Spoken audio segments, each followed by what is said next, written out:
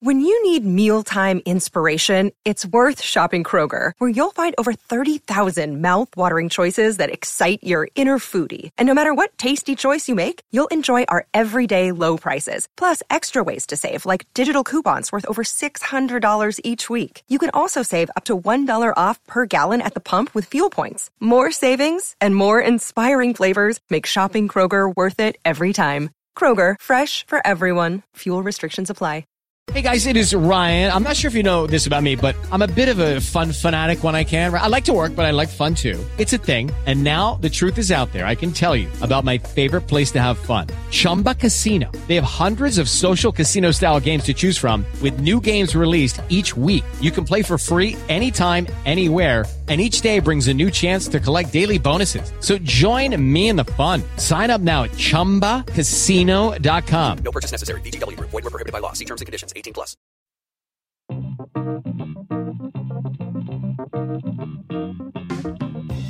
This week on Barca Talk, Sergi is in for 4 more years, Semedo is out for 5 weeks, and the team has set a new club record. One of our listeners asks why we aren't seeing many players from La Masia lately. Barca B took a draw and FCB Femení defeated Valencia. And the first team are in a good position over Chelsea after the first leg of their Champions League tie, and a decisive victory over Girona at the Camp Nou kept them undefeated in La Liga. It's Barca Talk. Settle in. Hey everybody, welcome to Barca Talk. This is Brian Henderson. Welcome to the show. Joining me as always is Gabriel Quiroga. Brian, my Barca brother from a different mother and fellow Kool-Aids. Welcome to episode 67 of the Barca Talk podcast. Brian, I'm here in Madrid. Today was a glorious afternoon. Finally, we got some sun. Just before I got here to record, I had some nice beers with some friends. So I'm very excited about the prospect of spring. How are you doing in Buffalo? Similar. We are doing similar in Buffalo. The snow has all melted, for the most part, because when you plow it, you get these huge mountains of snow. Those are still, they melt slower, so those are still working on their thing. But in general, all the snow has melted. We've got some rain, which is a good sign. Not a whole lot of sun, but our spring, it comes a little bit later. We're looking for late March, early April for that. So we're looking ahead to, around Easter before the weather really turns. It's okay. Personally, I prefer snow to rain, but then again, I don't like the cold. So that was a very exciting response to your question. Brian, I need you to pep up, man. You need to get another espresso. Yeah, well, what's wrong with me here? You need to get some Red Bull in you, maybe some, I don't know. What other chemical drinks can we... I've already had a pot of coffee this morning. Remember, it's about the quality of the coffee, not the quantity, right? So maybe I have good coffee. Yeah? I drink good coffee. Okay. Yes, and I use Chemex because I'm fancy and bougie like that. I have good coffee. But man, yeah, especially after that intro, I felt like I introed you like a ninja. And then suddenly I ran out of steam. I was like an old man walking up a small flight of stairs. You're like Brian Downer right now. Barca won last night. Let's get hyped, Yeah, let's see. Exactly. I can't have kids. Womp womp. Right? Exactly. Yes, that is my situation. All right, let's pep up. There's plenty to be happy about in Barcelona world. So let's get into it and talk about some news. First item, actually, this should be the kind of news that would perk me right up, which is that Sergi Roberto, just this last week, signed a new contract extension with the club until 2022. We have him. He's ours. Yeah, exactly. And I thought, I posted in our Facebook group for sure that I thought you would be super excited about this. Maybe bought him some flowers, this type of thing, especially since he's your favorite player right now. And finally, he got to officially sign that contract. He had to get that new suit. Kind of remind me of that, when I remember when I was a kid and I had that first communion. It's like the first time you're wearing a suit because I can't remember the last time I ever seen Sergio Roberto in a suit. So, he's wearing suits. I've seen him in suits. Yeah, you've seen him in suits? All right, well. But it was a very nice suit that he wore. Yeah, it's great to see him officially sign it. They have that official signing room that's all black. It's all very elegant there. So it was really great to see that officially happen. Pure Catalan marble along the walls and rich mahogany. Very nice. Yes, it's a lovely room to sign contracts in, a great suit. And I am very happy. In fact, we really need to share this photo on our Instagram or something. This photo that you sent me that your sister made, where she took an image from Titanic, where I've never seen Titanic, but it's apparently the one where they're like at the front of the ship and they're holding each other. And your sister put my face on, I think, Leo's body, and Sergio Roberto's face on Kate Winslet's body. Is that right? That is correct. And the funny thing is, she sent it to me, and I didn't recognize who it was because the picture of you, I don't know how she found this picture, but she found a picture of you with your head tilted perfectly. And at first I was like, is that Brian and Sergio Roberto? And then I texted her and she said, yep. And I said, wow, that's pretty amazing. So you are at the front of the Titanic, and now we just have to put it out till 2022 now. Yeah. Oh, yes. Okay, so that's going up on the Instagram feed. Stay tuned for that. It's a marvel of photoshopping. Next bit of news: Semedo. He's going to be out for about 5 weeks. So he injured his left hamstring in that match with Girona. That's not great news. It didn't look that severe, but 5 weeks. But hamstrings are a serious muscle in this sport, so obviously he's going to be out for a little while. And all I can think about with that is our hopes and dreams for Sergio Roberto to get more time in midfield have to be put on hold yet again. But let's just talk about Semedo. I don't want to focus too much on Sergi. Yeah, I mean, it's unfortunate. I mean, I thought it was serious just the way how he fell, and obviously the precaution they took in the Girona match last night when they took him off. Again, this is another hamstring issue in our defense this year. I mean, we had Vermaelen with his hamstring issues, and so it's unfortunate because I think last night was Semedo's best match of the season. I think he finally kind of found his groove of mixing defense and when to attack, and he had a better chemistry last night with Dembele. So that for me is really sad because, like we talked about, less playing time for Sergio Roberto in the midfield, or less opportunities. But he's going to have more time on the field, Sergio Roberto is. So I guess it's good and bad, right? I mean, unfortunately, Semedo is going to be out 5 weeks. I mean, I just got the text update from FC Barcelona on my phone, so that's really unfortunate for Semedo. Yeah, absolutely. And it also, because Sergio Roberto is clearly the first choice fullback, Semedo doesn't get too many opportunities, so it's a bummer when he gets an opportunity, plays really well, and then he injures his hamstring and he has to be out for 5 weeks. But a bit of bad news, but we'll carry on as best we can. Now, third item, the team in that Girona win over the weekend, they have set a new club record, surpassing Pep's 2010-11 record of 31 matches unbeaten in La Liga. So this actually goes back to Luis Enrique's time last season, but we've gone 32 matches now in La Liga unbeaten, so it's a new club record, and that, I think, really shows what a great start Valgreen has had. Yeah, I mean, he's had a great start to his career at FC Barcelona, and it's crazy to see, the evolution of this season, from the first couple matches in the Spanish Super Cup against Madrid where, we thought our pets' heads were falling off and everything was the apocalypse in FC Barcelona's world, and now to this point where we haven't lost a match in La Liga, which is incredible. So, again, it just goes to show how Valgreen has evolved the team for these, especially for the matches away from the Camp Nou, where we have been able to get points everywhere. And just a really great start for Valgreen's career at FC Barcelona. I know. I'm so happy to see this happening. And I enjoy the football that we've been seeing. We've talked, of course, about how it's not the same tiki-taka. It's not the same possession game as we all love and romanticize about the Pep era. But it's also more balanced. We have such a great defense and we have a great offense, and now we have so many different kinds of attacking threats. We have threats in the air, we have threats from the side, we have Coutinho now with those shots from outside the box, which they just ping the goal like crazy. So many positive things. So not surprisingly, we have this great record, and we've set this new record, and I anticipate that we could continue it to see how far it goes. Now, in our community segment, our first item is a question we got from Carlos on Instagram. He wants to know our opinion as to why we aren't seeing players from La Masia recently in the main team. And it's always a good topic, one that we've talked about before and will continue to talk about. So since Carlos brought it up, where are we right now? What is our opinion of the degree of La Masia players we're seeing in the first team at this time. Where are they going to play?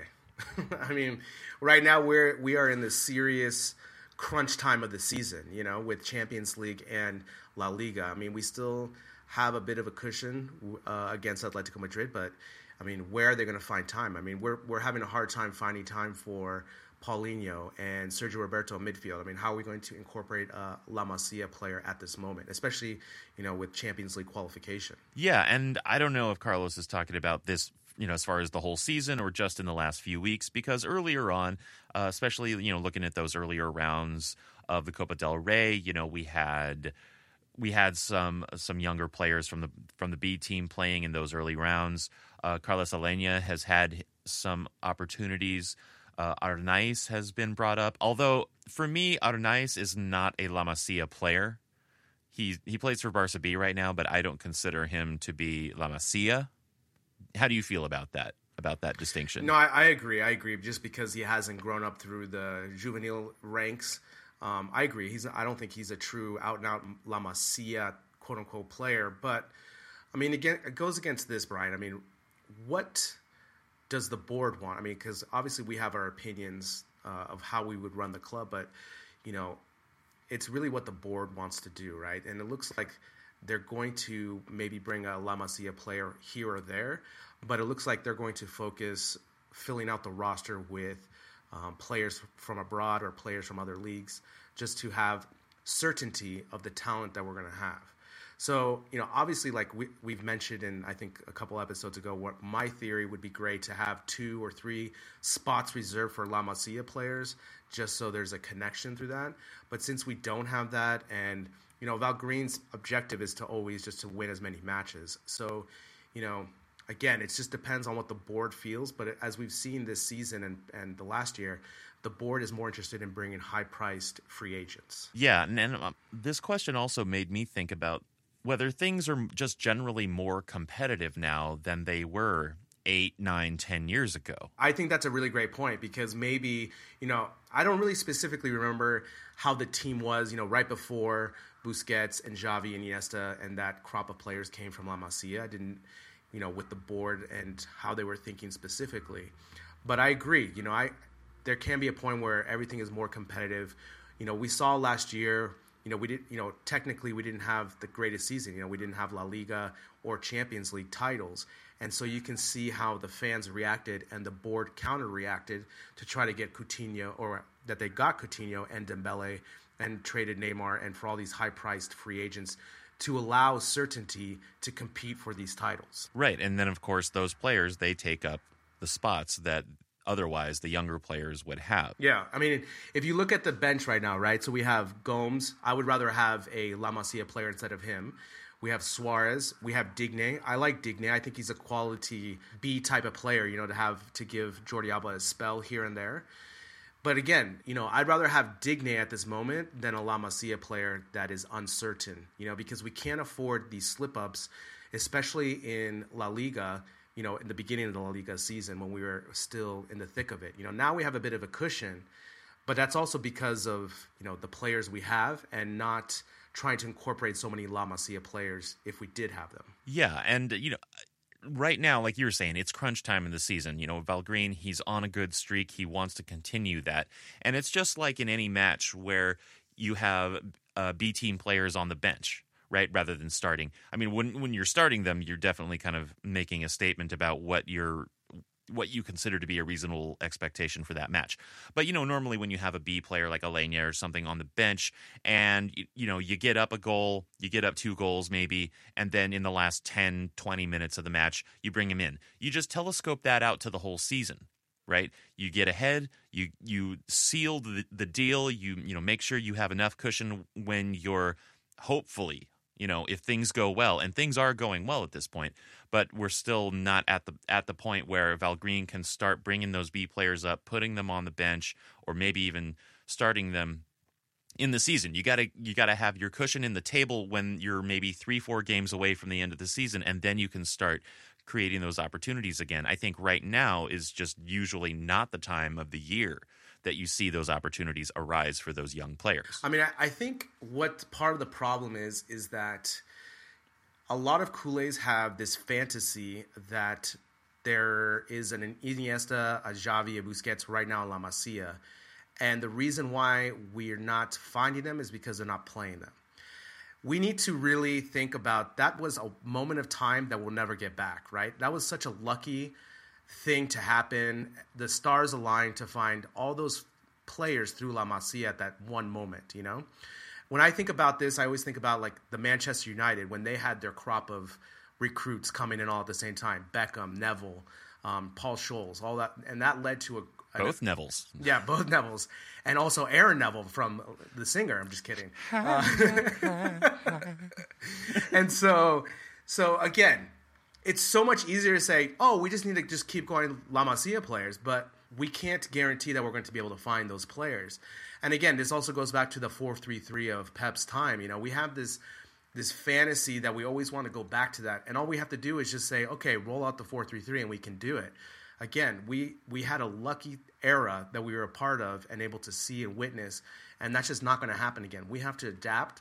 And yeah, I would love to see more La Masia's players get opportunities, but if the scouting team, Valgrind, are not seeing that special talent that they want to bring up, there's a reason why, and we should trust their evaluation of La Masia players. Yeah, and of course, things change, situations change, and the talent that you're getting at the moment, that changes. And I think you're absolutely right that era was just a flash, a moment where everything lined up, and we got this crop of amazing players, for the ages, all at once. Exactly, and I'm a 49er fan, American football, and when I was growing up, we had Joe Montana. And it was this golden era of football where we were going to Super Bowls, and it was an amazing era. And now, in the late 90s, I would say 95 to 2000, we had hard times. And they would always just say, we just need to find the next Joe Montana. And it's like, no shit. It's like, of course, that's all we need to do. But that's impossible to find. Those are players that just come once in a blue moon, And that's how this crop of La Masia players were with Busquets, Pedro, Xavi, Iniesta, we'll put Messi in there in that crop, right? Piqué, like all these players that we have, that was just a once in a thing. And yeah, I would like to continue to have that connection with that, but also we have to look at what the board thinks is the most important for them. The most important is winning and competing for these titles. So they're going to take their chance with players from other teams that they know are proven talents. Yeah, and also I think that the next Joe Montana is currently playing in the NFL, but he happens to be playing for the New England Patriots, don't you think? Correct, I would agree. It's just, yeah, but I get the point. Yeah, these your fellow Niners fans, they just say, we just need another Joe Montana. You're like, yeah, obviously. You want to go find him? Yeah, they don't just grow in the backyard, and that's, if recruiting young talent, growing these young talent was so easy, then any other team around the world would be able to compete with Barcelona at this level. But it's really impossible to find young players at a young age who are going to be proven talents in the end. And, obviously we have a nice academy that facilitates that. But, again, look at when I think of young academies, I think of like Everton in England. They have a really nice academy. Manchester United, like, why haven't they been able to find any stars from their academy? Because it's really difficult to do that. Yeah, I mean, there's always you just never know what's going to happen. But also, if you look around the Spanish league or even all the major leagues in Europe, if you can find all the La Masia graduates in there, you see a lot of talent. Like in so many cases, a lot of the best players on these teams came out of La Masia. But Barcelona is on another level. They're on another level, and also, we already basically always have our 11 spots filled out, and it's really tough to break that in. You're only going to get an opportunity because of injury or because maybe a manager chooses to sell that player. But you're right, there are a lot of La Masia graduates, which is a testament to La Masia's program and ability to find these talents, but also they're not good enough to be in Barcelona's top 11. So that's just the fact. Yeah, so there they are. They're these great players. I mean, I know that you miss Marc Bartra. I still kind of miss Marc Bartra. Or like you look at how Montoya plays for Valencia. I think he's a really great player on Valencia, but he wasn't hacking it at Barca. Exactly. He wasn't good enough to hack it. Like you said, he wasn't good enough to hack it. And again, when we play against these teams, like when we play against Real Betis and we see Bartra and Montoya, we're like, oh yeah, nostalgic about it. But at the same time, I'd rather have Dembele and Coutinho. or I'd rather have PK and Umtiti. These are the players I'd rather have. So Absolutely. That's just the facts, Jack. But thank you for that, Carlos. And as you can see, we always enjoy talking about that. I think, from time to time we will get into it, but, once we start talking about it, we'll essentially just say the same thing more or less. So I don't want to do it every week. But if you gave me the chance, I totally could talk about it every week and just keep rehashing this and rehashing it. But anyway, moving on. We talking about what else we're doing in our community segments here. Last week we had our interview with Michael Miller, the president of the Montreal Peña, and I got a chance to learn about his Peña and what they've been doing. And next week we'll have an interview with Victor of the Houston Peña, so you want to stay tuned for that next week. Gabriel, you did this interview. I did the last one. Can you give us any teasers, any little tidbits that we can look forward to next week? Because I actually haven't even heard it yet. Yeah, I talked with Victor actually 3 times because we had some recording difficulties. So I feel like I really know Victor now. I know his whole backstory. But it was a really great talk to learn about, for me personally, more about the Peña experience and also the process of becoming an official Peña. Victor has a really interesting story about that. And also he talks about his experience about going to his first Barcelona match as well. All right, cool. Well, I'll look forward to editing that this week, and you can all look forward to hearing it next Monday.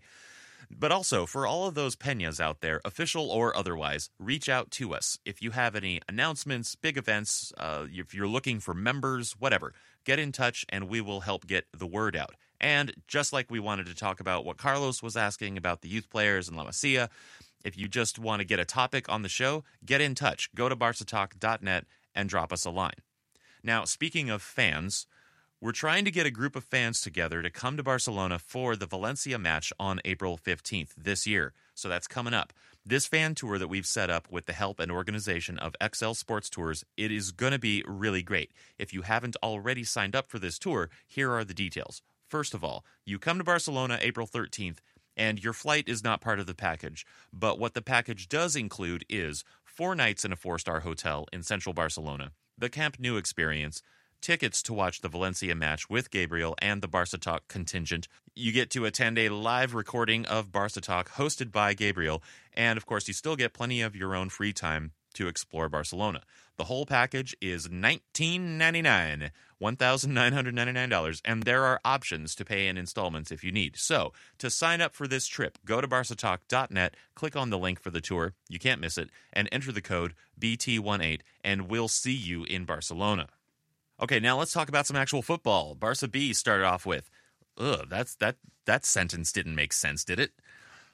Let me try that again. We're going to start by talking about Barca B. All right, so they had a 1-1 draw with Nastic over the weekend, which at least temporarily has them in 14th in the table. They had a few great chances, honestly, but they only got the one in, and the goal from Nastic was a solid goal. But then again, watching the highlights, it seems to me that defensive discipline isn't really the biggest strength that Barca B have. Did you get a chance to watch this at all, or any of the highlights? Yeah, I watched the highlights, and I totally agree. The defensive issues, because they allow the other team so many scoring opportunities. That's why there's a lot of back and forth in the play, which is, it can be entertaining, but as a Barca fan, you kind of want a little bit more possession. But again, Brian, they got the points. They've been playing really great in the second half.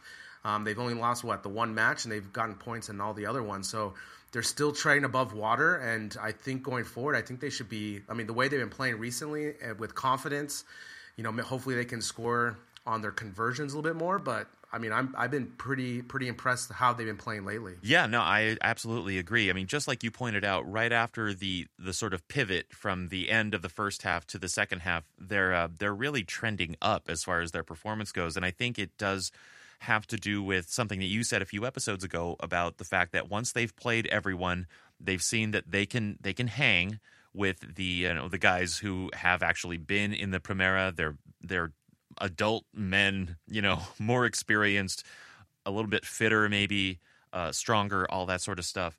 Once they figured out that they could actually hang with them, I think that did help their confidence, and they've been putting in overall much better performances than they did in the first half of the season. Yeah, I agree. I just think that, my previous experience playing in football or other sports, when you are moving up on another level. When you're in that 12 to 13, that's what I remember when I was 12 or 13 and I went to the 16 group.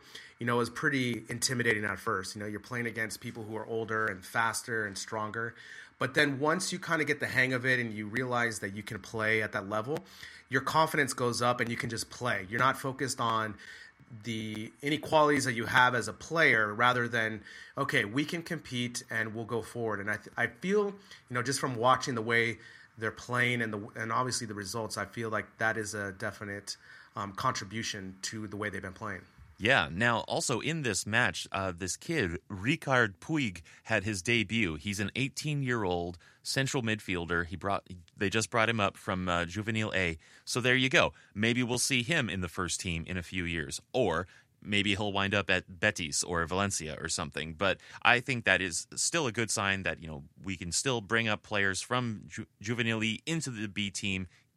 I didn't see him play much. I don't think he got many minutes, but he got the start, and it was, so that's a big moment for him. Yeah, I mean, for me, if we can stay up, I think, as we talked about in our community segment with La Masia players, I think it's just going to be a better natural connection for our players, and it's just going to give them so much invaluable experience. So again, I think I'm really confident that they're going to stay up, and just the way they've been trending up and playing. I mean, next week they're playing against Oviedo, and last time they played them, they drew 1-1.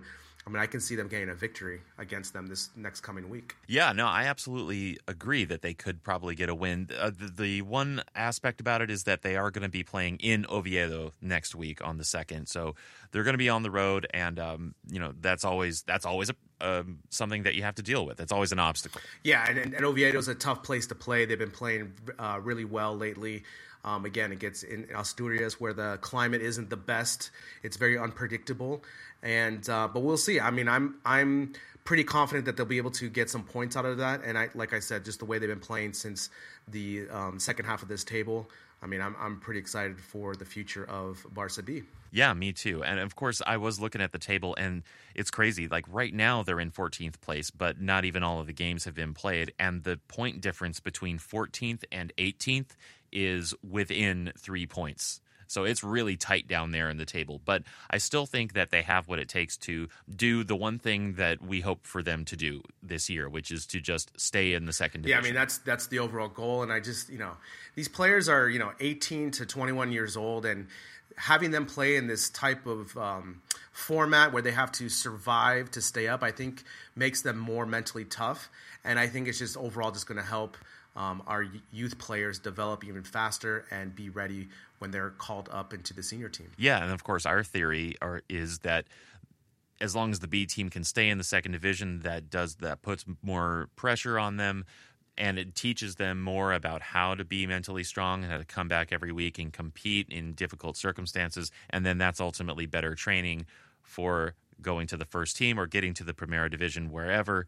And so that there's good outcomes that we can expect from that.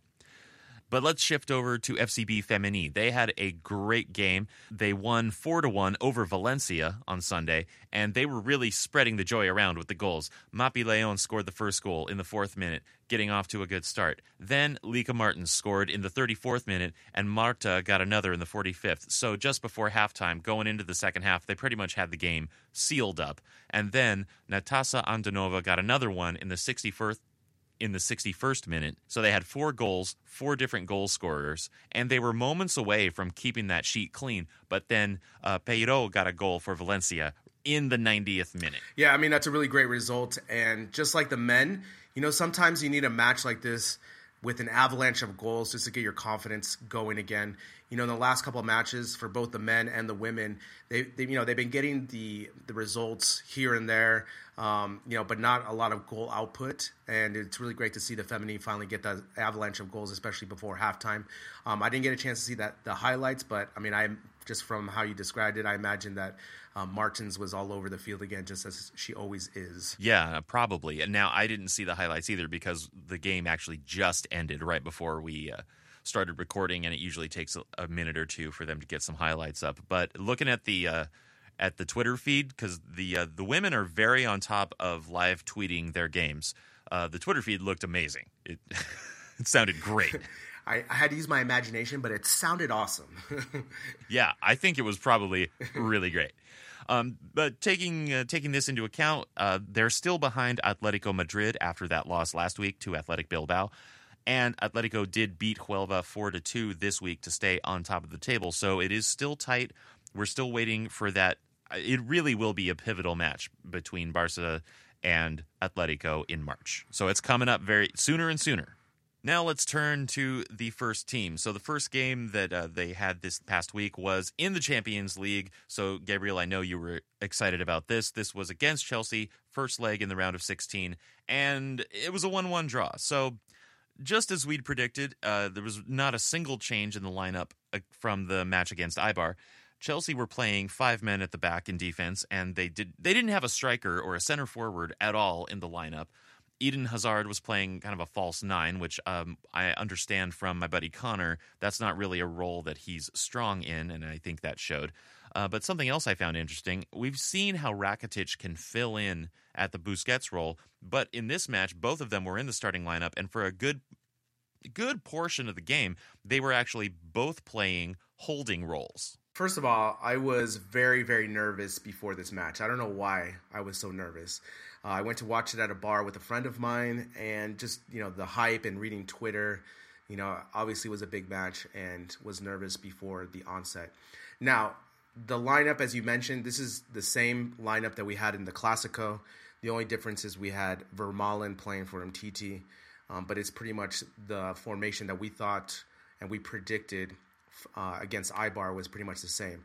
Now, Valgren usually goes with this lineup on tough away matches because he's more pragmatic on defense. But you have a good point there. Both Rakitic and Busquets were playing the holding roles, and it just goes to show. Now, you have here 5 men, but it just felt like they had 8 people back there at times. There was no holes anywhere to be had. Yeah, no, it was a total nightmare. So the overall lineup, again, Ter Stegen in goal, Sergi, Piqué, Umtiti, Alba in the back, and then Busquets, Pauli, Rakitic, Iniesta, and then up top, Messi and Suarez. So overall, how do you feel about how they measured on the hustle meter in this match? I thought they looked good, but they did actually really step it up in the last 10 minutes or so of the first half, and that gave me some perspective that in the earlier parts of the first half and then also in a lot of the second half, the hustle meter was actually a little bit low. But I also still think that that's just the nature of these knockout stage games. Yeah, you have a good point. And I think for me, they were not ready for Willian's speed. Now, I just think, Willian had a really great game. For me, if you were a Chelsea fan, he was your man of the match. I think, obviously having the shots and the goal. But I think, if you watch the first 30 minutes, for example, Busquets, I think he didn't give Willian that much respect. And on a couple of times on the corner kicks, he was left wide open. And to me, that was worrisome. He was getting free. He was faster than I thought he was. And these are the type of things that created problems for us, because I knew going into the match that Chelsea were going to be more defensive and counter, which is better for us because that allows us with possession. And in this match, I think we had close to 80% possession in this match. Yeah, we did have the possession, and I wanted to talk to you about the possession because in the past, you've talked about how sometimes Barcelona falls into this trap sort of just having the possession and just going side to side with it and not getting forward. And I was watching them play, and of course, they're not getting goals. They're not getting many chances or shots. But I was still looking at it thinking, they're not just going side to side here. They really are trying to get forward. But like you said, Chelsea, they're filling in every possible hole. They're trying to cover as much space as they can, and they just can't get through. So I think there was a really honest effort and a hard effort to move, to not just have possession and move it sideways, but to use possession to get it forward. And it was not lining up. I mean, for me, I think, when we played in the Bernabeu in the Clásico in December and we had this lineup, I understood it because obviously Real Madrid has the firepower and they're not really concerned of putting 8 people in the back and trying to always counter like Chelsea did. Now, the problem with our formation, especially in the first half, is we were possessing the ball. And I know, obviously, the philosophy of possessing the ball is that they don't have the ball, so they can't score. And I get that. But at the same time, we have to be able to take risks because Chelsea is not that good. I mean, I could tell that they were willing to give us the ball back very easily. And why not take some shots? Why not take some more risks? Because, yeah, obviously we may lose the ball on a goal kick or anything like this, but at least we can get the ball back quickly, because Chelsea was not interested in possessing the ball or trying to string an attack. They were only really concerned about countering us when they had numbers. And I think for me, that is the most frustrating part still, is that we continue to, we go side to side, but at least take a shot. Let's take some risks, because in the first half, Chelsea had 3 shots on goal essentially, and they were much closer than anything we had, where we had about 90% of the possession in the first half. Yeah, and we got lucky on those chances in the first half, both from Willian, both came off the posts. Exactly. And so what happens if he scores on that first goal? Then obviously we wake up and we start to try to take more risk. But I also think that, obviously Val Green made the adjustment at halftime, but I think going into this match, I think we should have set up better, or we should have set up in a 4-3-3 to try to fill in all the areas on the field, because they had 8 people on defense. Now, we only had Suarez and Messi up top essentially, and then we were overlapping. And I think that played to Chelsea's advantage, because they knew that we couldn't do much from outside. Right, yeah, that's a good point. Now, speaking about risk, I want to point out, this is a good thing, a thing that I expect you to be very happy and proud about, which is that Suarez did not get called offside once. He had 0 offsides in this game. In fact, Barcelona didn't have a single offside call, or maybe one towards the end. But then again, Chelsea only had one themselves, and Hazard was offside once in the first half. But it just wasn't that kind of match, really. Neither side was taking many risks as far as that goes, and neither of them was stretching forward or trying to stretch out much. And Chelsea weren't really playing the offside trap. They were more concerned with putting up the bus and the wall, right? So there really wasn't much risk of offside. But still, Suarez wasn't offside. Yeah, I mean, I agree. And I think, like I said, I think we gave Chelsea too much respect, going into this match. I think we should have, for example, I would have much rather had Sergio Roberto playing up in the midfield and having Semedo on defense and taking Pauly out and playing a 4-3-3. I mean, we got a comment from a listener from Michael at BL1NN where he kind of talked about this, and he was talking about Semedo has a speed to hang with anyone Chelsea puts on top, and Sergi offers creativity in the midfield. How much is a dip in Pauly's form due to the fact that he's been playing competitive football nonstop for almost a year now, because he's talking about since he joined from the Chinese season as well. As we've highlighted, I like Pauly. I think he's a great, good addition to our team. I almost used great. I didn't want to use great. I want to say good addition. But I think Pauly benefits us most when he comes in as a second half substitute with 20 minutes left in the game. Now, for example, in this type of match, I think if he came in later, I think he would have gave us a boost in effort and hustle, and we don't have to depend on him playmaking.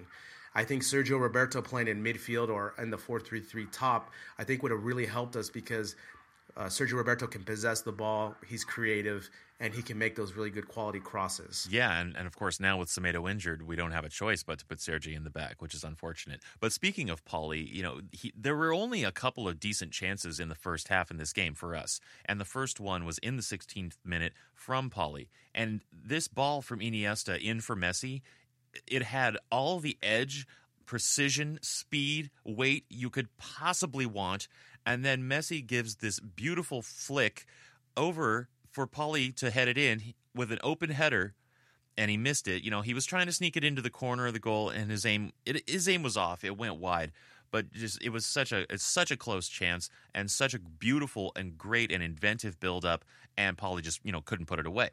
Yeah, and this type of game, where the opportunities are so few, you have to really concentrate and put them on target. And the way he headed it, he should have use the flick head as opposed to going forward with it. So this moment where he misses the target with his head was a microcosm of the way he performed in this match. And the way he played in midfield reminded me of in basketball when you have a power forward or a center, back in the day, I want to say in the 90s, trying to lead a fast break, where he wasn't comfortable with the ball. He didn't know what to do. So what did he do? He went all the way left and then dropped the ball off to Messi. He was not creative. He didn't feel comfortable with his back to goal, holding the ball.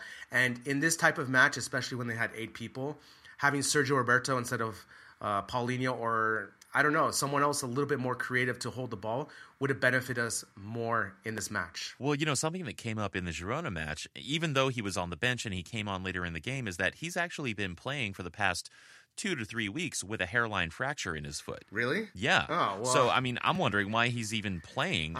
Yeah, exactly. Those things hurt. It may sound minor, but when you have that type of pressure on your foot, you have all your weight on it, you are not comfortable running. And to me, again, I think this match would have been perfectly suited for Semedo because of his physical attributes. And then rotating Roberto in the middle or up top, man, we could have really had some really good opportunities, much better, and we would have not lost the ball. Especially like on a couple of times we had a break and Paulinho just didn't know where to go. And he just kind of just dropped the ball off and didn't do anything. So, again, I think it just goes to show that for me, he's just a better second half sub type of player. Yeah, but also I do think that fracture situation is part of it. But in general, I still agree with you that he is great for coming in and closing out a game. But then there was also the 38th minute chance for PK on the corner, another close chance that went wide. He said he was complaining about a little bit of holding on that play. What did you think about that opportunity? Yeah, again, we tried to take opportunity of the corner kick. There was holding, but the referee's only going to call that in this type of match unless he really sees it and it's really intentional. And so, again, they're usually going to give the advantage to the defense. But again, we had so much possession, we should have been able to put more shots on goal and really tested Courtois in goal. Yeah, no, absolutely. Now, also in that first half, Chelsea did make some threatening moves, even with their, dropping back and countering tactic that they were taking. And like in the 30th minute, Rakitic took a yellow card, bringing down Willian on his way toward goal. And it was one of those plays where, you hate it when the other team does it to you, but you're kind of glad when one of your guys does it. I'm not glad. It drives me crazy, Brian. No, it drives me crazy because what is the percentage that he's going to continue to go forward and link up and have an amazing goal at that moment? It's very low, right? And to me, all Rakitic had to do was maybe, clutch a little bit, but run with him and direct him in a certain direction that you want to go because the defense was coming to help. And for me, I can't stand it because then Rakitic gets a card for that play. It stops the play. But again, we didn't have support in that play. And so all you have to do is just ride him and know that you're behind him. And he's not going to do much. It's really difficult to convert that on that play, especially when someone's riding your ass and you're trying to decide where to go. It's really hard to do that. You're sprinting with the ball. The ball's unpredictable in that moment because, again, the field conditions, you have someone riding your back. The success rate is so low that why foul? Right. No, that's a good point. And also, even if he does get forward and even if he gets a shot off, and even if that shot is on target, you have Ter Stegen in goal. Exactly. That's the other thing. And also, Willian has to put a miraculous type of shot to get it on target and to go past Ter Stegen at that moment of where he was on the field and to go forward. Rakitic was not so behind that Willian was breaking out on him. It's so much harder to run with a ball than without, and Rakitic was closing in, and all Rakitic had to do was just to make his presence known that he was there, and Willian didn't really have that much options going forward. Yeah, absolutely. So overall, it wasn't a boring first half, even if it was scoreless, but it did especially seem like Chelsea were playing with the draw as the worst result they would allow. And Barcelona had the possession like we've talked about, and I didn't think that the play was disproportionately sideways in the first half. No, I agree. And, for me, again, I was just getting frustrated because we were not taking those risks when we had so much possession. It's just almost like I don't know if you know, but before in college basketball, they didn't have a shot clock. And now there's a 24-second shot clock where you have to, shoot the ball in 24 seconds. But in the 80s, there was no shot clock. So you can basically string 80 passes together if you wanted to and then take a shot. And that's what this reminded me of, where we had so many passes going side to side, left and right, but nothing was happening. We had no movement inside because Suarez was the only striker up there and Messi was trying to play make.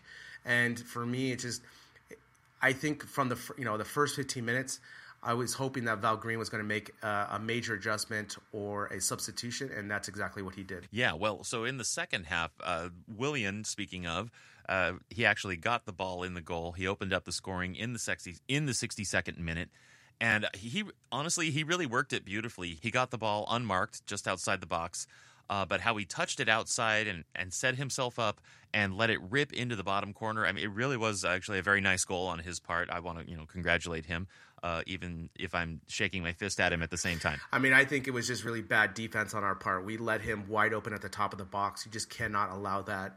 Busquets was slow to cover, and Willian got a great shot off through traffic. I mean, it's just funny when you watch the replay. If Rakitic goes to ground, maybe he covers. Almost Umtiti goes to ground as well. He may get a piece of it, but it was a really great shot from Willian. Obviously, the two prior shots he had before, he went right post, left post, and his third shot, he knew the angle, and he had a good shot. But I think it was just really bad defense on our part to not cover Willian at the top of the box at the get-go. Yeah, no, I mean, it was a breakdown in the defensive end of things. But getting back to what you were saying about the substitutions and the adjustments that Val Green made, he did put Vidal in for Pauly, which I think was a very good sub because, like we've already mentioned, Pauly wasn't playing especially well. He wasn't playing especially poorly, but he wasn't really playing very well.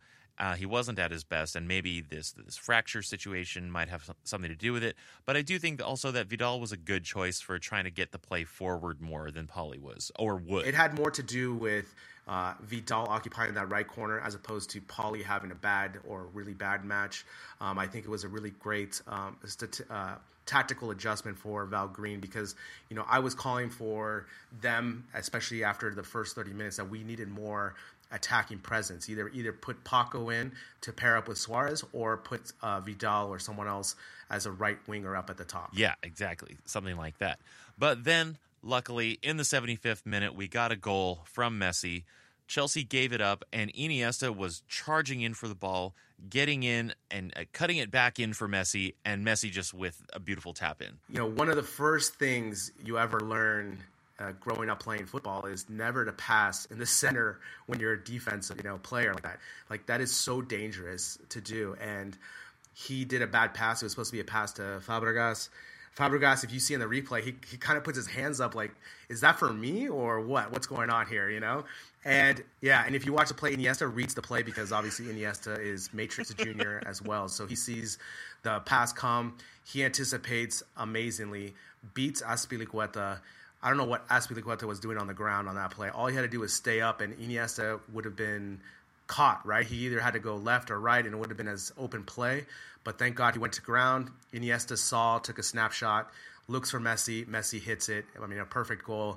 And I was screaming with other people in the bar, high-fiving. It was a crucial – I was telling my friend I was watching because she was new to Champions League, and I was telling her, we need to get this away goal. This away goal is so huge. We just need to get this one. And Messi scores, and I was just super, super excited. Yeah. So overall, it was a physical game. Busquets also wound up taking a yellow card after he cut down Hazard to ensure that Chelsea didn't get another goal. But aside from some other pretty standard fouls, it wasn't a cynical match. Chelsea were clogging up the space in front of their goal, and it really just took a mistake on their part for Barcelona to score. Yeah, I mean, for me going forward, I hope that we are at the Camp Nou, we play a 4-3-3.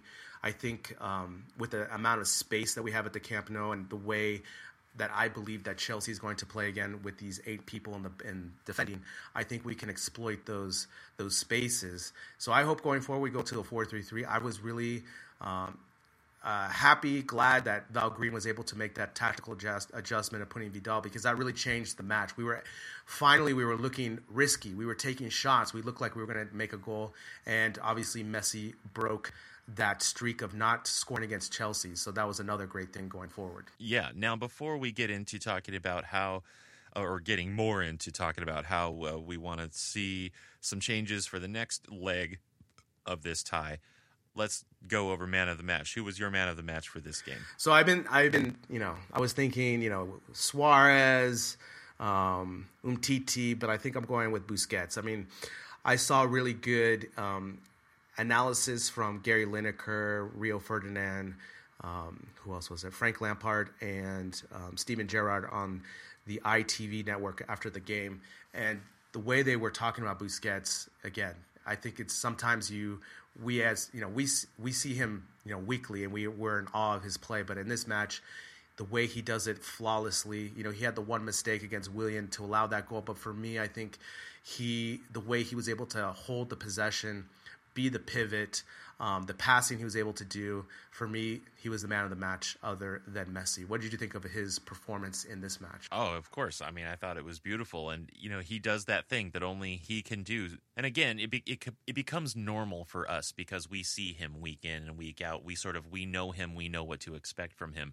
But, for instance, if you're an EPL fan, right, if you're a Chelsea fan or any EPL, fan, you see Busquets play, or what's really crazy is that you don't see Busquets play, and yet somehow everything is working for Barcelona, and you wonder why, and it's because of Busquets. So I think that's an excellent choice. Yeah, I mean, let me just read off some of his stats, right? So he had 139 total passes with his success rate of 92.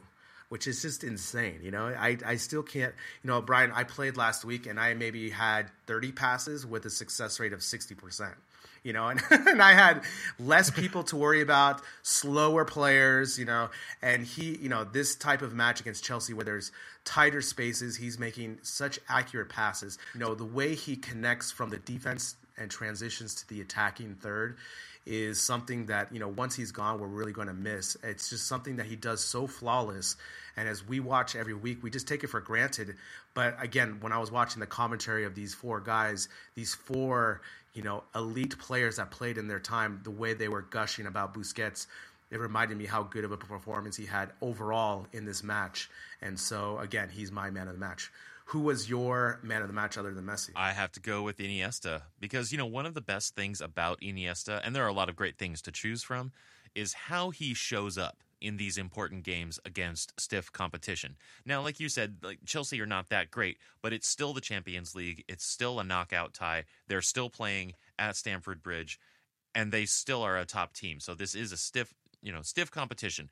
And this is the same guy who kept his head, saw the chance, and took it, that took Chelsea out of the Champions League in 2009, and the same guy who got the winning goal in the final seconds of the World Cup. His ability to keep himself in the game, keep his head cool, put in the extra effort without losing his head or getting desperate about it is truly priceless to me.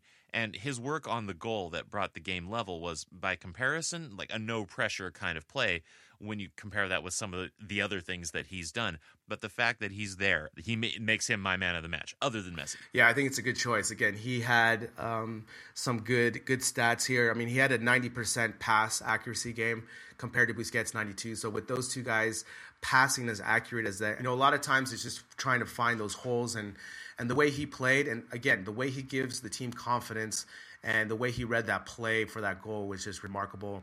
Again, that's why he's on, that's why he's Don Iniesta, right? He just has this, his Matrix Junior kind of anticipation of that play to read it and then also to find Messi perfectly. I mean, the way he rolled the ball to Messi with that kind of speed and the way Messi could easily just shoot it was just amazing. So a good choice for me for Iniesta as well.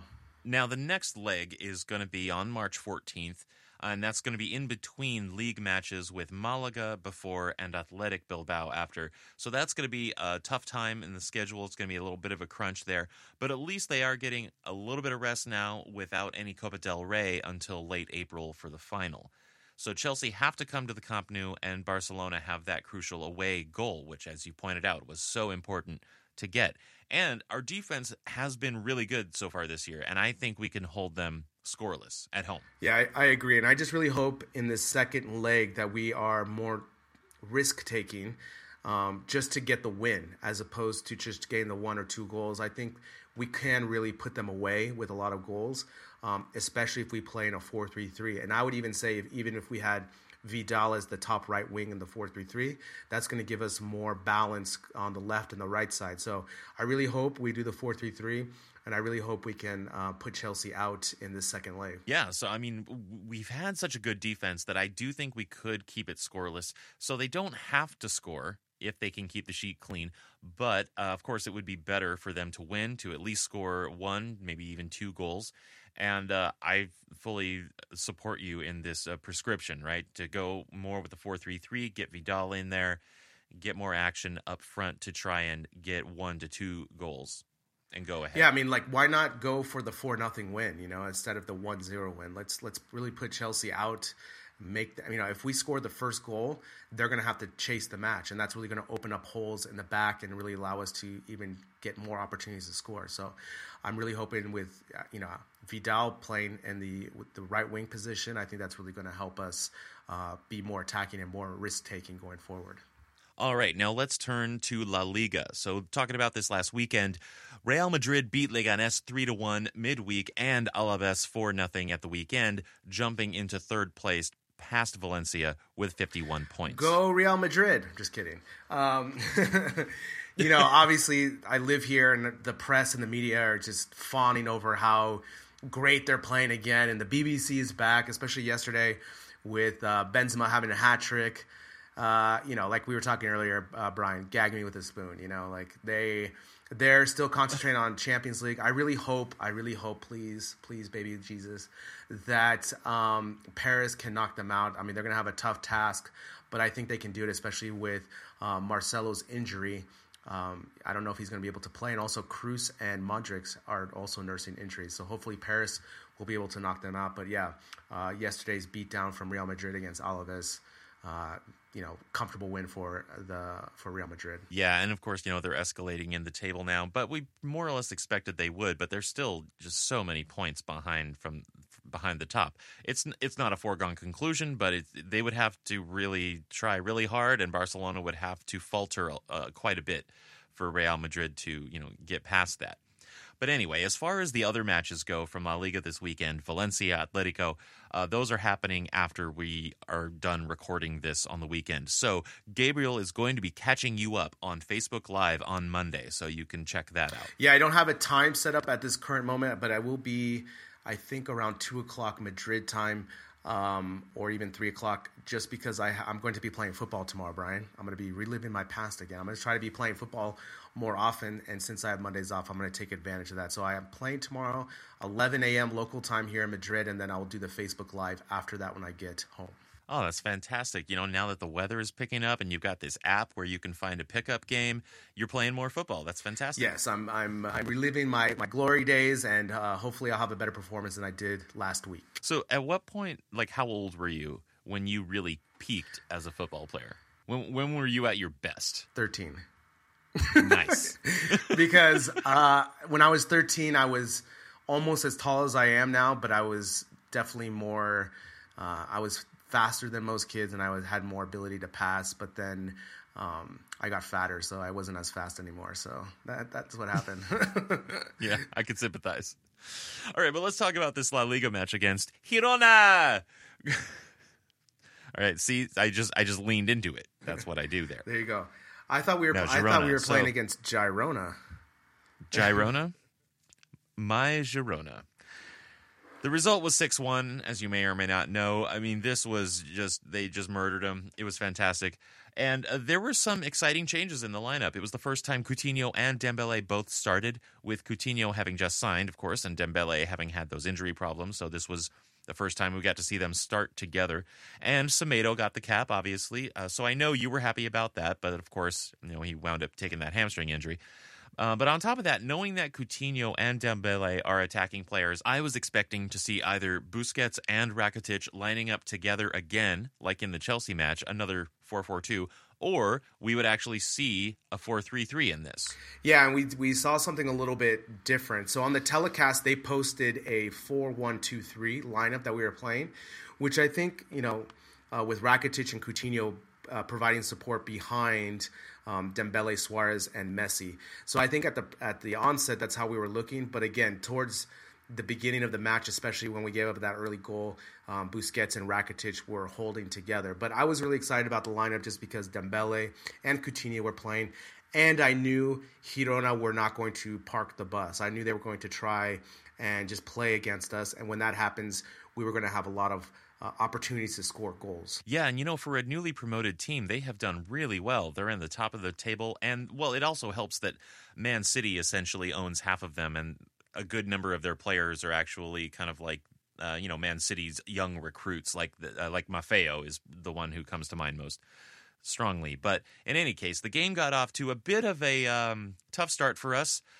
In the second minute, Girona opened up the scoring. Ter Stegen came off his line, but I think he came off his line a little bit too late. He lost the angle when Portu got past him, and then Portu just put in a really great finish, actually, to put it in goal off of, I think, both posts. Is that right? Yeah, it was off both posts. It reminded me of the David Villa World Cup goal where he hit both posts on his goal.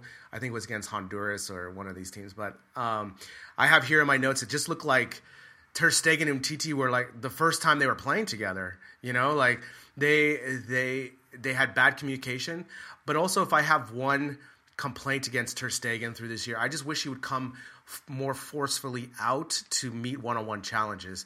And I know he's had a great year, and this is just a minor thing, but especially on this play, if he would have came out more forcefully on this play, I think the goal could have been avoided. But it was a really great finish by Portu, and 2 minutes in, Girona was up 1-0. Yeah, so like not a great opener, and it really was a rare instance of mistakes on Ter Stegen and Umtiti's parts for this year. Exactly. I mean, they've been pretty solid as our defensive battery back there. Up the middle.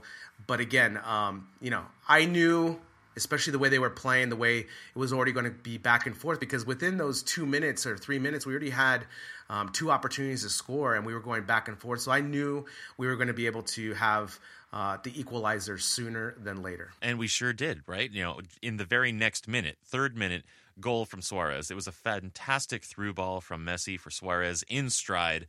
And you got to hand it to Suarez for staying onside for that ball. In fact, he was only called offside once in the 83rd minute after all of the goals had been scored. I mean, this match, Messi was diming. He was assisting everywhere. I mean, he looked, for example, it reminded me of a basketball player just leading a fast break. He was able to find the holes in Girona's defense, and especially since they didn't park the bus and they were pressing a little bit high, we were able to find spaces which allowed Suarez to run onto it and not allow him to have so many offsides. So in this 3rd minute, it was a really great finish. Messi found him in stride, and Suarez was able to finish with his left foot. Yeah, and Messi is now the top assist provider in La Liga history. Yeah, what did you do this weekend? I watched some TV. I mean, this goes back again to the debate of the Ronaldo-Messi debate, right? This infuriates me because I saw a quote from Michael Essien, the former Chelsea player, who he thinks that Ronaldo is a more quote-unquote complete player. Based on what? Yeah, exactly. He said that Ronaldo's a better playmaker. He's better in the air, and I give him Ronaldo is better in the air, but free kick wise, he's also like a foot taller. Yeah, exactly. But Messi is. I would take Messi over free kicks. Obviously playmaking, and now he's La Liga's leading assist getter. I mean, please. I mean, not only is he going to be the leading goal. I mean, he's the leading goal scorer, but now he's the leading assists. Complete player. Essien, go watch some more football, my friend. Yeah. Well, speaking of which, in the 30th minute, Messi got his own goal, and it was amazing. He was double-teamed in the box. It looked like he'd missed his chance, honestly, but he dribbled back through, made his own space, and he put it in with his left. It was a great ball from Rakitic over the top to get it to Suarez, and then there was just the touch out to Messi that led to that amazing play where he dribbled back towards the center of goal, got the space, and put it in. Yeah, it was a great play, and everyone knows he's left-footed, and he wants to keep pushing left. And it was funny because there was maybe 3 or 4 moments where he could have shot the ball, but he didn't. He just kept waiting and waiting and waiting, and the defense guessed wrong as well. He found his moment, the hole to shoot the ball, shoots the ball, and then just finds the goal again. I mean, just the way he just does it. And again, if you watch the replay, look at the defender, how much taller he is. I'm just in awe of that always. It's great. Messi just finds the hole and just converts that goal. And then he got another one 7 minutes later on a free kick by putting it under the wall as they jumped up. I love those. Those are some of my favorite free kicks. Just for how sneaky they seem. Yeah, I mean, obviously it just seems as though he saw that maybe in the scouting report that they always jump, maybe, because he did it as if he knew they were going to jump. And when I watched the replay, it's just a perfectly placed ball. Again, Messi with another free kick goal this year. He's dangerous not only in the free kicks, obviously scoring the goal like he did in the 30th minute, but also assisting. I mean, this first half so far, as we're recapping this, is a perfect Messi half. I mean, an assist, a goal, and a free kick goal. I mean, what else do you want? Nothing. I want nothing more. And yet we got more. In the 44th minute, we got a tic-tac goal. Semedo started it off with a run inside to Messi, out to Coutinho, back in for Suarez, tapped in. It was 4-1, and it was the run from Semedo was fantastic. It actually was a very Sergi Roberto-esque run from Semedo for me. I mean, I think this was Semedo's first best match. I think he was more confident going forward. And also, it started off in the first minute or so. I don't know if you remember, Dembele gave him a flick pass over everyone where Semedo just ran onto it and had an opportunity. But I think Semedo, this was his best match. Unfortunately, he's going to be out now for another 5 weeks. But yeah, this goal was amazing. It was almost like that first MSN goal where they took that picture, where they're hugging kind of a thing. I don't know if you remember that. Oh, yeah. This reminded me of that where, Messi starts it, finds Coutinho to Suarez, and it was just brilliant. But again, it goes back to Girona's defense, that they didn't park the bus. They were looking to play against Barcelona. And, you can see the difference from Wednesday's match where they had 8 people and Girona's defense where they were looking to play. Yeah, but of course, when you're looking to play, there is, of course, the chance that you'll open up those spaces and then you'll get scored on. But I did appreciate their the attitude that they came to play. It's more entertaining, really, for me. And knowing that Barcelona can win in such circumstances is also good. Now, talking about the second half, Piqué, he took a knock pretty early in this second half, and it took a few minutes, but Vermaelen came on for him in the 63rd minute, and really, he hurt his knee a couple weeks ago, and, the initial prognosis was that he'd be out for a little while, and then it went down. It was like 2 weeks or a month, and then it was down to 1 week, and then he was playing in the very next match. So now that Vermaelen is healthy again, don't you think we should just give Piqué a rest? Yeah, I mean, especially at halftime, I would have... obviously we saw that he got injured after, and we say, we could have just taken him off earlier. But I would have taken him off at the 3-0, especially, or 3-1 point, and put Vermaelen, especially if he's 100% healthy, because I was comfortable enough with our defense and obviously with the cushion we have. But again, Piqué on that play, his knee, his leg goes back really awkwardly, and he was in a lot of pain. And in this type of match, obviously we wanted to have a goal avalanche. As I put in Twitter, I wanted to see a lot of goals in this match, but also I wanted to avoid injuries at all costs. And look, we lost Semedo, and Piqué could have been more seriously hurt. Yeah, so we're almost lucky that he wasn't more seriously hurt. But yeah, I think that Vermaelen should be seeing more time in the future and let Piqué really recoup. But let's talk about the next goal, because this was a beautiful shot. It was that 66-minute goal from Coutinho. And wow, he got turned away from goal by the defender, but I thought it was really cute, actually, how he just circled back around, left his man on his back heel, and let it rip from that same spot that he likes. And I think if there's one weakness about Coutinho, well, I don't know. I'm doing a full scouting report. I'm just saying he definitely likes to shoot from that spot. So when he's in that spot, you got to be careful about it.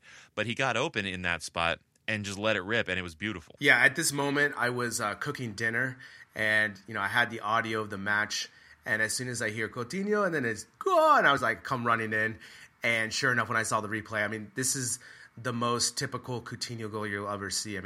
From that point of the box, the way he pinged it perfectly, it was a golazo.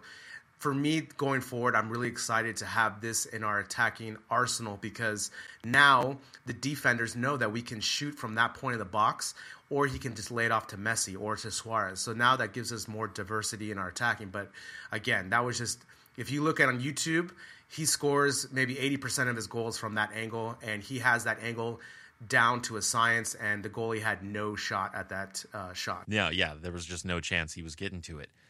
Now, so at this point, we're 5-1 up, and then Busquets got a little bit of rest when Pauly came on for him, even with that fracture in his foot. So that's nice. Yeah, and the other thing, too, is, we had to use the injury sub for Semedo, but at least we got Busquets a rest. And then also, who else did we give a rest to? I think Piqué when we put in Vermaelen. So, this type of match, you would like to bring in some of those subs to get more playing time. And, Pauly, for me, is the perfect second half type of player, and he did fine for the Busquets role. Yeah. Now, then there was the last goal, another one from Suarez in the 76th minute, and Rakitic with the through ball to Dembele, and Dembele with the cross, And another tap in for Suarez. This was Suarez's first hat trick since August 2016, and another beautiful setup. Yeah, I mean, for me, this match was crucial for Dembele. I think he started to really have some more confidence playing with Messi and finding the link-up play with Suarez. And especially on this goal, if you watch the replay, his pass, if he hops it over the defender's foot and it finds Suarez perfectly. And at this moment of the game, it was already a rout, but I think it's really great for his confidence. For me, I think Dembele had one of his best matches, and I think going forward, as I said, it's just going to help with our attacking. He's a really good right winger with his speed, his creativity. I just want him to shoot a little bit more, and maybe he also needs to get some new cleats because, man, this boy slips so much. I've never seen someone slip so much on a dry pitch. Yeah, so he might need to trade out his studs. Seriously, because how many times does he do that one move where he cuts back and then he falls? I mean, and it seems as though he's doing that more often than not. And even the commentators were saying that he looks like a baby deer. He's just learning to walk. Exactly. I mean, they were saying, a couple times you can see the potential of what he can do, but more often than not, he just looks nervous at times. Another time where he should have had a shot on goal, he didn't. He cut it back. I even tweeted, shouldn't he shoot on goal, this type of thing. But for me, with his assist and the play that he had a couple times, he definitely added to our attack last night, and I think going forward it's going to help him with his confidence and just find his groove. But I think he just needs to talk to the equipment manager to get some new cleats. Yeah, I think so. And I'm optimistic that he's going to deliver because, again, you can see all that potential. I just think that he needs some more time. He's had a lot of those injury issues this season. And he is only 20 years old, so I just think he needs a little bit more time to get sharper, get some more confidence. But I'm optimistic that he's going to deliver on just about all of that potential eventually.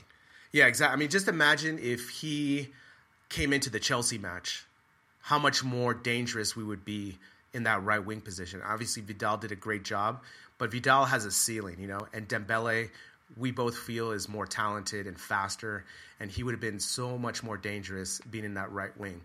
But I agree with you. I just think, him going forward, playing more matches with Messi and Suarez is just going to give him more confidence, and hopefully he'll be able to score some more goals as well. Yeah, now let's do man of the match, because we actually had the same man of the match in this game, and it was Suarez. Yeah, I mean, I also would say maybe Suarez, Messi, Coutinho for this men of the match, I think it was a really kind of breakout game for the three of them as a group, as an attacking unit. But if I had to pick one, I think Suarez. I think Suarez from the get-go, he did a lot of things. He also hit the post. He could have had a fourth goal. I think he was, he's been playing out of his mind since the Clasico.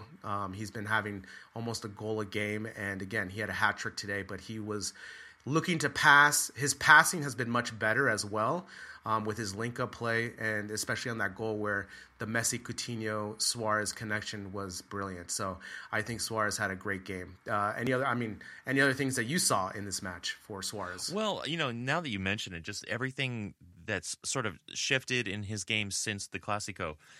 His positioning has been better. His passing, his touch have been better. His number of offside calls has been lower. Just in general, he's just been so much better. And it's funny, whenever a striker, especially an elite center forward striker like him, has a little dip in form, suddenly everyone is grabbing their heads and pulling their hair out and saying, like, is this the end of Suarez? Like, well, yeah, maybe, but maybe not, because everyone goes through these kinds of oscillations, especially. I feel like especially center forwards go through these oscillations of, high performance and like slightly lower performance. And of course, by comparison, it seems like, oh, they're really on the decline. Like this is it for them. But I don't think this is it for Suarez at all. Like he had kind of a rough start to the season and a little disappointing for us. And of course, we were worried at the time. But as he's shown, he was in a bit of a valley, and now he's going through a peak. And I hope that he stays on that peak for the rest of the season. Yeah, and also I think he plays much better when he has the right wing helping him out, or Paco playing in the 4-4-2, because I think that his combination play allows him more spacing and he can get more shots off. Now, in the Chelsea match where he was the lone striker, I think I wouldn't say he struggles, but it's harder for him to get a shot off because then the defense can really focus on him. 2 or 3 guys can focus. So, for example, in this match, he had Dembele pushing and stringing the defense along. It allows him to link up play with Messi, and obviously, as we noted, he was only offside one time, which allows him to, not only find the flow of the game better, but also, again, he had a hat trick. I mean, he's just been playing really awesome lately. Yeah. Now let's look ahead for what's next up in La Liga, because there's actually 2 matches coming up in the next week, because with the Copa del Rey all done except for the final, and then the Champions League having just been played, the schedule is a little tighter in La Liga, so they're trying to cram some matches in 1 week. So first up, match day 26 against Las Palmas on Thursday, March 1st at the Estadio Gran Canaria. So in the first leg at the Camp Nou, we won 3-0. I think this would be a good opportunity to give Yerry Mina some time with Umtiti, especially with, Piqué's knee and wanting to give him some actual recovery time. Or even go Yerry Mina, Vermaelen. I mean, why not just pair them up as the defensive back and have Busquets? I think would be okay with that. I mean, they're both very quality defenders, and especially Vermaelen with his experience so far this season with the matches. I mean, why not give Umtiti a break as well? But I understand, if you want to if you're not feeling super confident, you want to have Umtiti, I get that. But, Las Palmas, I think they've had 2 or 3 managers this season. Right now they have Paco Jiménez right now, and he's kind of a nut job. And, I mean, they've been playing a little bit better, not allowing as many goals, but still I think we should be able to get some points here and get that 3 points hopefully. And I think, especially if we play Dembele, Suarez, and Messi, I mean, we could be looking at another route. Yeah. Well, also, Jordi Alba took his 5th yellow card in that Girona match, so Digne is going to be the man for that match on left back, almost certainly. So if we have Yerry Mina and Vermaelen and Digne in the back, then that back line starts looking considerably weaker, I think, and less chemistry. Yeah, that's a good point. So maybe Digne, Umtiti, Vermaelen maybe, and then your boy Sergio Roberto on the back line. Yeah, of course. And I would like to see some more Coutinho in this match, because he can't play in Champions League, so why not against Las Palmas, Yeah, and just give Iniesta some more, some more break time so he can recover and just be more fresh for the Champions matches that are coming up. And, yeah, I mean, Coutinho should be playing more La Liga matches, especially with the link-up play with Messi, as we saw against the Girona match, the way they were linking up much better, and obviously Coutinho scoring another goal. Yeah, and also, where's Paco? Get Paco on for this game. He was out with an injury for a little while, but, now he's back. Get him back out there. Yeah, I don't know if he's going to get out some time, especially with Dembele playing. I mean, that's the thing, right? So if we go 4-3-3, he's going to pick Dembele over that. And in a 4-4-2, he doesn't usually pick 2 strikers. He usually just does Suarez and Messi. Now, if he did a 4-4-2, I would really love to see Paco and Suarez as the striker combination, then have Messi, and then you have the 3 midfielders kind of in the back as well. So that's what I would do. But as we've seen, Valgren doesn't usually do that. He usually has either Gomes or Paulinho as the 4th midfielder in that 4-4-2. Yeah. Now, are there any players for you to watch on Las Palmas? Negative. No. Yeah. I mean, they're fighting for relegation. They're not very good. Like I said, they've had 2 or 3 managers this season. Their manager now, Paco Jiménez, is a nut job. He's been, he's noted for, basically calling out his team in the media and just trying to always do these drastic changes to the team tactically when they're not really prepared for. I remember one match, I think this season, when he just took over, they lost 6-0 to Real Sociedad or someone like that. So I'm not really particularly scared. Obviously, going to Las Palmas is always not the easiest trip just because of the distance, but I think we should be able to get the points, especially if we play a 4-3-3 with Dembele. Yeah. Now, after that, at the weekend on match day 27 is when we have to go up against Atletico Madrid. So I do think that certain lineup decisions might be made with that in mind. Now, Atletico do have to come to the Camp Nou. Their first meeting on match day 8, I remember it very vividly because it was Barcelona's first draw of the season in the Wanda. But now they're going to be back home. And, of course, Atletico is, they're no joke. They get up for this match in a similar way to how the smaller clubs do, but they have the talent. They have Griezmann, Gamero, Diego Costa. The list goes on. So you're telling me they have some players to watch? Is that what you're telling me? They have some players to watch. Whereas Las Palmas does not. Yeah, exactly. That's a good point. I could see Valgrind using the Las Palmas match to almost rest some players or take some players out with that in mind, especially with the Atletico game, because that match is going to be a really tough match, especially the way Atletico wants to make it a street fight and make it very physical. So I think you have a good point there. I'm really scared of the Griezmann-Costa combination. And also, they haven't been playing Gavi as much in the midfield. They've been playing younger midfielders. So I think that, and as well as they have Oblak, who's the best keeper in La Liga. But, he's having another fantastic year. So for me, it's going to be a really tough match. Hopefully we can get some more points off of that. If we can get a victory here, I think we can definitely push them further, obviously, and then give them no hope to chase La Liga going forward. Yeah, and, I got some stats for you. Speaking of stats, our defensive record is second best in the league, but it is second best to Atletico. We've allowed 12 goals. They've only allowed 9. Yeah, again, they've always been notorious for having a really great defense and countering. I'm hoping that if we go into a 4-3-3 more, and especially with Coutinho or Iniesta playing in that position, that'll give us a really good chance to get these 3 points and really just kind of give them no hope going forward with La Liga.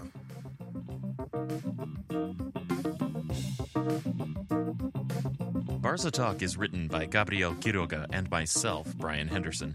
The show is edited by Brian Henderson, and the music is also by Brian Henderson. Gabriel Quiroga is our promotion and social media manager, which means this is a two-man show. Go ahead and be a part of it. Give us your comments, questions, topics you'd like us to discuss. Visit barcatalk.net and find the contact page or one of our social media channels. And if you want to support the show, click on the support tab at barcatalk.net to do that. Remember to subscribe, rate, review, and spread the word about Barca Talk. Until next week, I'm Brian Henderson. I'm Gabriel Quiroga. And this is Barca Talk. Thanks for listening. Visca Barca. Visca Barca.